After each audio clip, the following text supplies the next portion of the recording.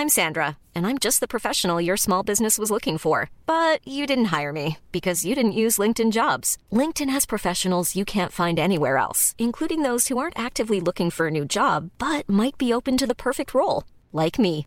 In a given month, over 70% of LinkedIn users don't visit other leading job sites. So if you're not looking on LinkedIn, you'll miss out on great candidates like Sandra. Start hiring professionals like a professional. Post your free job on linkedin.com/people today. Many of us have those stubborn pounds that seem impossible to lose, no matter how good we eat or how hard we work out. My solution is PlushCare. PlushCare is a leading telehealth provider with doctors who are there for you day and night to partner with you in your weight loss journey. They can prescribe FDA-approved weight loss medications like Wegovy and Zepbound for those who qualify. Plus, they accept most insurance plans. To get started, visit plushcare.com/weightloss. That's plushcare.com/weightloss.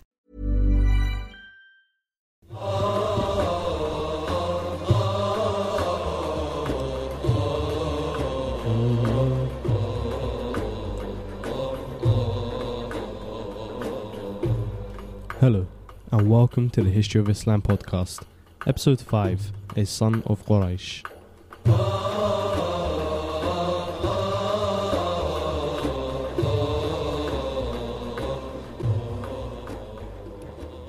Assalamu alaikum, and welcome back to another episode of the History of Islam podcast. Last episode we followed Qusay's conquest of Mecca, and we left him on his first steps towards consolidating his victory. For any state to not only be successful but also to function on the most basic level, it needs to possess 5 elements which are vital to its existence. Number 1, it needs citizens who have a sense of belonging to the state and therefore a loyalty towards it. Number 2, it needs land for those citizens to live on and to work on. And number 3, it needs some sort of clear power structure, some kind of hierarchy must exist so that the people, the citizens that live within the state know who is in charge, who's boss, who they can turn to in times of need and uncertainty.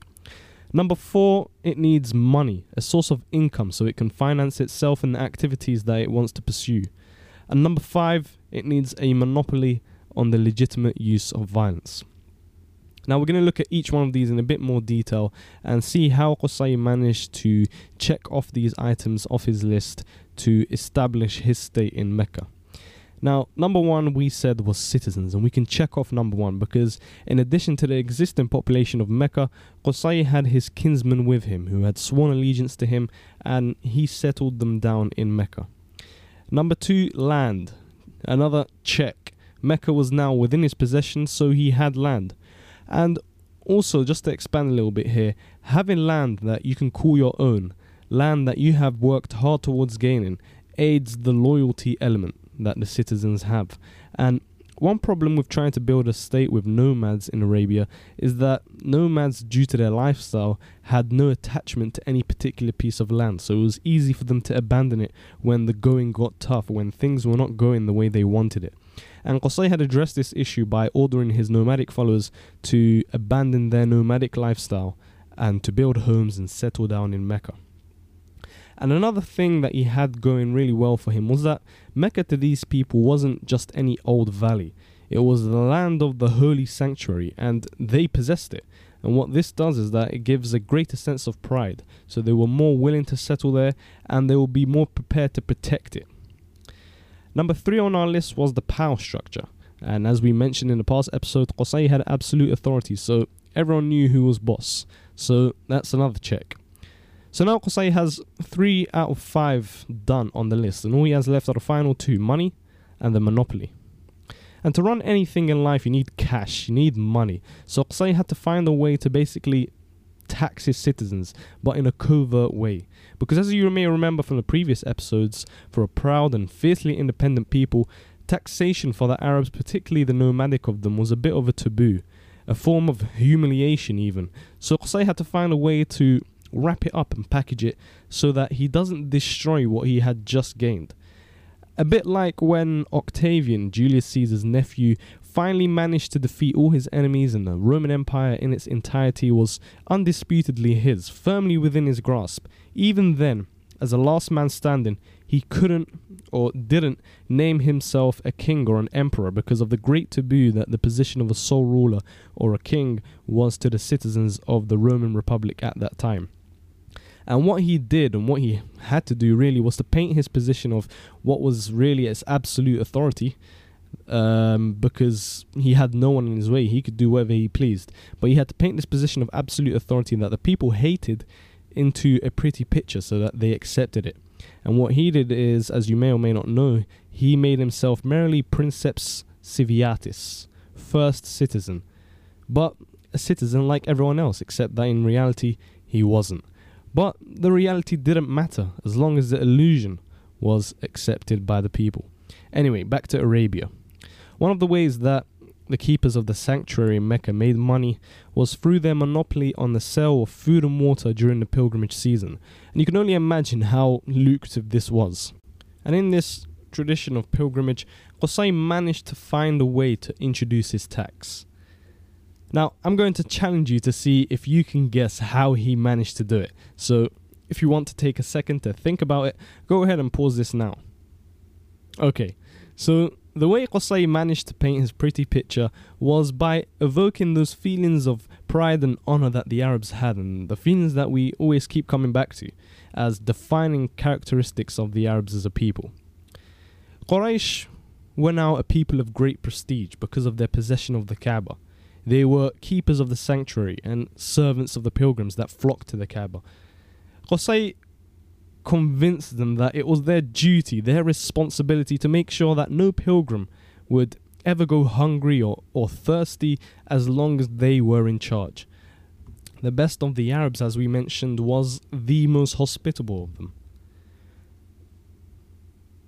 And these were feelings that already existed within the Arab persona. It was extremely dishonorable to the highest degree to mistreat your guest. And Qusay made it so that the pilgrims became not only the guests of God, but also the guests of Quraysh as keepers of the sanctuary. So it was their responsibility to be hospitable to the pilgrims and to make sure those of them who were, to put it bluntly, poor, wouldn't be hungry or thirsty. And naturally, when a monopoly is present, we can assume that prices would be pretty high. So what Qusay did was that he set up an institution called the Rifada. And the Rifada was a contribution required from everyone in order to pay for this very generous treatment of the pilgrims who required it. However, to put it simply, this was a tax paid directly to Qusay. The people, riled up by all this talk of responsibility and honor, agreed. So now Qusay had checked off number 4. He now had a stream of income coming directly from his citizens, which he could use to finance anything he wanted. The final item on our list was having a monopoly on the legitimate use of violence. And in order to move away from the natural state of anarchy and towards having a centralized state, the central authority must be the only polity that can use violence legitimately. It is almost impossible to stop people from using violence completely, and even today with all the technology and all the resources that we have at our fingertips, we still have things like murders on a daily basis. However, the difference between a murder on the streets and a soldier going and killing someone is that a murder on the streets is considered to be unlawful and illegitimate by all, whereas the murder committed by the soldier, which is sanctioned by the state, isn't. This 5th item on our list, the monopoly on legitimate use of violence, will prove to be the most difficult obstacle in the environs of Arabia. Tribal security, as we went over slightly in the previous episodes, relied on the quid pro quo policy, tit for tat, an eye for an eye. The imminent threat of violent retaliation from the whole group, the whole tribe, if any one of them is harmed, is what essentially kept the tribe strong, and it is what made sure that no member of that tribe would be harmed. If Qusay had managed to end this tribal attitude and end the policy of tribal retaliation, then it would have been groundbreaking, as it had never happened before in Arabia. However, being the savvy politician that he was, he came up with what was essentially a sort of compromise. If you remember from the last episode, we said that he took Darun Nedwa as his residence. After the conquest and the settlement of Mecca, the tribe of Quraysh, at the command of Qusay, conducted all their affairs in Dar al-Nadwa. This made the house of Qusay the nucleus of Mecca and the nucleus of the tribe of Quraysh, and therefore it concentrated more power into the owner of the house's hands, into Qusay's hands.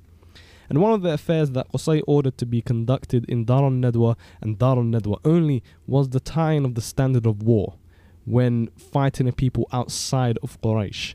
So war could only be declared after Qusay okays it. And this served to not only cement Qusay's position at the top, because at the end of the day, power is what rules, physical power, nothing else, not even wealth. You can use wealth to buy power, but it is power that rules. It also resulted in Quraysh presenting a united front towards external threats. And this was a very powerful capacity to possess in a time when society was plagued with things like internal strife and infighting. So that you can see how important this step was, I'll give you a parallel. Say the United States, for example. If every state could declare war independently on their own, then over time, the USA, the United States of America, would dissolve and fragment, and it would no longer be a union. Also, the power to independently declare war would work both ways. So what this means is that if a state could independently declare war, then it could also independently opt out of defending another member of the union. So to put this into a hypothetical scenario for you, for example, if Mexico tried to invade Texas and the United States didn't present a coordinated and united front, then the USA would be much weaker because it would no longer be a union of states under a central authority. Rather, it would be a bunch of separated authorities doing as they pleased, pursuing their own agendas. So following this scenario of Mexico invading Texas, let's say, for example, the state of New York. If the state of New York had the power to declare war independently, then they might think, why do I need to declare war on Mexico? I don't need to protect Texas. What does Texas do for me? I'm not going to waste my money and my precious resources just to send my people south to protect a state that offers me nothing, that gives me nothing. So if there's nothing in it for me, why should I do it? So what this would mean is that the united front is shattered and the USA would be more vulnerable to an external threat. So going back to Quraysh, the parallel is that Quraysh would be the USA, Qusay, the leader, would be the president and Congress, because only Congress has the power to declare war, and the clans within the tribe of Quraysh. Hiring for your small business? If you're not looking for professionals on LinkedIn, you're looking in the wrong place. That's like looking for your car keys in a fish tank. LinkedIn helps you hire professionals you can't find anywhere else, even those who aren't actively searching for a new job but might be open to the perfect role. In a given month, over 70% of LinkedIn users don't even visit other leading job sites. So start looking in the right place. With LinkedIn, you can hire professionals like a professional. Post your free job on linkedin.com/people today. Would be the states of the USA. So by introducing some sort of a process into the act of declaring war on an external tribe, it would mean that later on that anyone that didn't adhere to this process, then their declaration would be considered illegitimate by other people and it wouldn't be followed. And also, by making the process one by which you have to go to Dar al-Nadwa physically and actually discuss it with other members of the tribe or the leading authority of the tribe, which was Qusay at the time, then there is more of an opportunity to coordinate efforts, because if you've already started discussing it, it is then a much easier step to transition into beginning to discuss things like tactics or how you are actually going to carry out that operation, how you are going to actually conduct that war. And this would result into a more effective and more coordinated effort that is more likely to be successful than if you just, in a spout of anger, for example, just set out and went off to kill people. The institutions that Qusay set out, the institutions that he created, became later on almost like the gospel for Quraysh, and they followed by his tradition religiously, except in one thing: succession. When Qusay grew older, and as one early reporter says, his bones grew weak, he looked to his sons. And just to recap, we know that he had at least 4 sons and 2 daughters. I say at least because the Arabs had a tendency to not list children that didn't make it into adulthood. And also 6 children seems to be a bit on the low side. His 4 sons were named Abdul Dar, Abdul Manaf, Abdul Uzza, and Abd. Now, you don't need to know these names per se because later on they're not really going to become that relevant to our story, but they're worth mentioning. The eldest of the 4 was Abdul Dar, and this was, by the way, almost certainly not his real name, but rather a nickname, similar to how Qusay's real name was Zayd. And the reasons why I believe that it's a nickname will become clearer later on. I just don't want to spoil anything just for now. Okay, so Qusay picked out the eldest of them, Abdul Dar, to become his successor, and he gave him all his privileges and powers, then he retired. There is a passage from At-Tabari's history about this succession, and although it probably isn't a direct quote, so not the actual words that Qusay said to his sons, even At-Tabari himself notes فيما يزعمون, which can be basically translated to this is what they claim.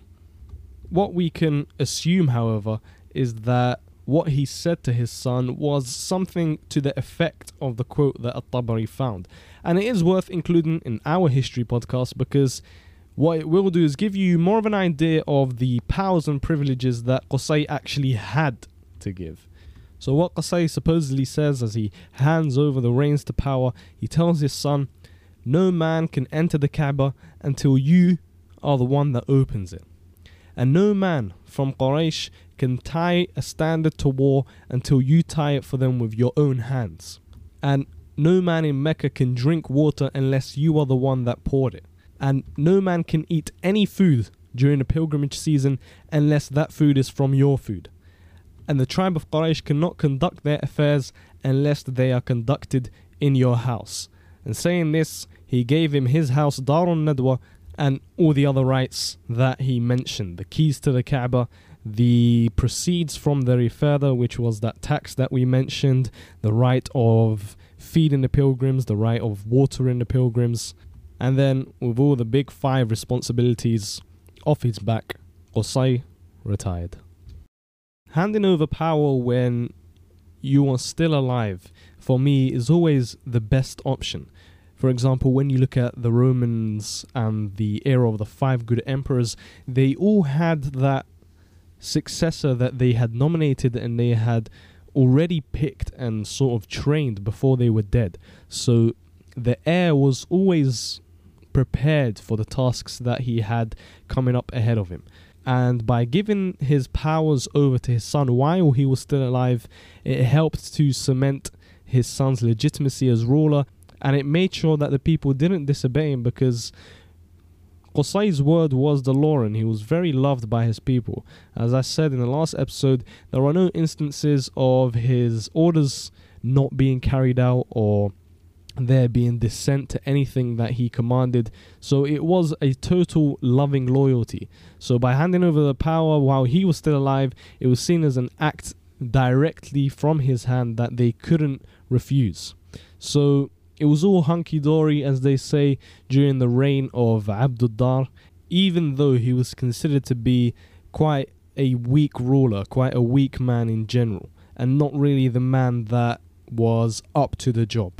However, the problem started to rise up during the time when Qusay's grandchildren became adults. And this is because by the time of that generation, you now have young adults that have never spoken to Qusay, didn't witness Qusay in his prime, basically only remember an old man. Some of them might have never ever seen him, some of them might have been born after he died. So because of this, the legacy or the will of Qusay for the succession line to continue from son to father, father to son, isn't as adhered to by then, even though the institutions that he set out were still followed strictly. with a people as proud as the Arabs and with egos as large as those in Mecca, we find that there are people that end up thinking that they deserve more than what they currently have. They want the responsibilities to be split up. There are 5 big responsibilities and they were all under the hand of one man, and they basically felt that we are sons of Qusay, you are sons of Qusay, so why is it that only Abd ad-Dar and his offspring get to have the responsibilities and all the prestige and the wealth and the power that comes with them? Why do they deserve it more than us? They don't. So you can kind of see where they are coming from. Qusay was given absolute authority, or rather he grabbed absolute authority, and he was listened to by everyone because they felt he deserved it. He had orchestrated the conquest of Mecca. He was the one, he was Mujamma' Quraysh, he was the one that brought everyone together and lifted them to their new position, so he deserved it. But Abd ad-Dar, however, he hadn't really done anything independently on his own, and he hadn't done anything that raised him above his brothers. So if he deserves it, then we deserve it as much as he does. So next episode, that is what we're going to be discussing, when everything goes up in flames and the people start fighting amongst themselves over the responsibilities of the sanctuary, and after that we will enter into the birth of the Prophet Muhammad. Thank you for listening. This episode, as always, will have some footnotes, so if you want to carry on listening to those, feel free to do so. Otherwise, see you next Thursday.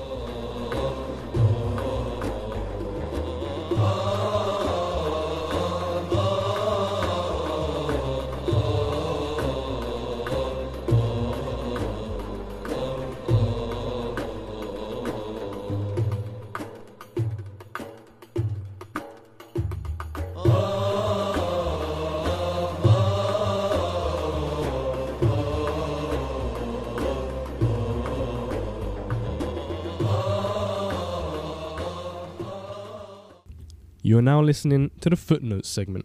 First of all, I want to wish a Merry Christmas to all of those who actually do celebrate it, and I want to give some thanks.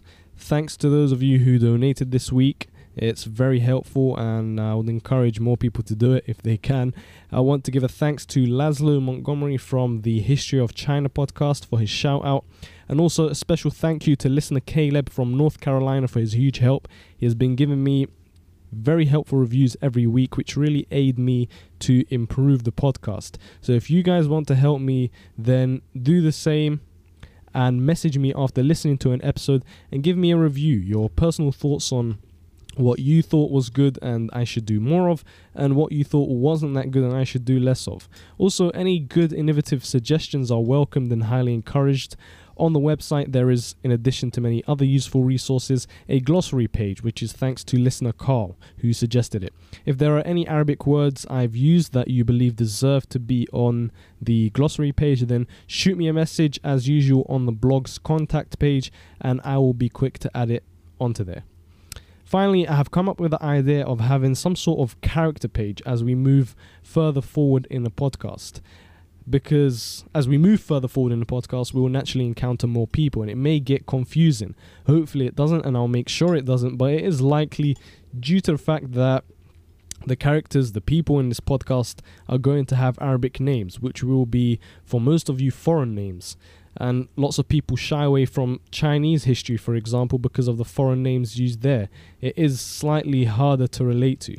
So the character page will essentially have character profiles of the people in the podcast with an appropriate image. So if they have been portrayed in a movie or TV show, I'll use that. And then their name in Arabic and English, plus a little info on the side, the type that you find in profiles. Maybe clickable links to their children and their fathers so that you can trace their lineages, which is helpful to try and identify people in the podcast. For example, most people in Arabic and Islamic history will have names that will include their name and their father's name. So for example, Khalid ibn al-Walid. So that means Khalid, son of Walid, and that's the name that he's known by. He's not known just as Khalid. So tell me what you think of this character page. Would you support it? Is this a good idea? Is it not? Any suggestions?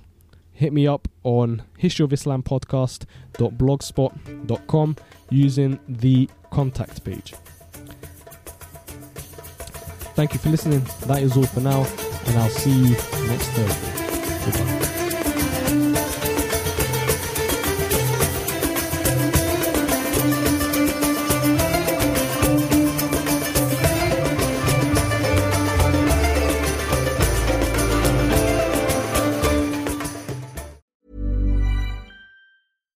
When you make decisions for your company, you look for the no-brainers. And if you have a lot of mailing to do, Stamps.com is the ultimate no-brainer. It streamlines your processes to make your business more efficient, which makes you less busy. Mail checks, invoices, legal documents, and everything you need to keep your business running with Stamps.com. Seamlessly connect with every major marketplace and shopping cart. Schedule package pickups and see your cheapest and fastest shipping options from different carriers, with rates up to 89% off USPS and UPS rates. And with the Stamps.com mobile app, you can take care of mailing and shipping wherever you are. Make the same no-brainer decision as over 1 million other businesses with Stamps.com. Sign up with code PROGRAM for a 4-week trial, plus free postage and a free digital scale. No long-term commitments or contracts. That's Stamps.com. Code PROGRAM.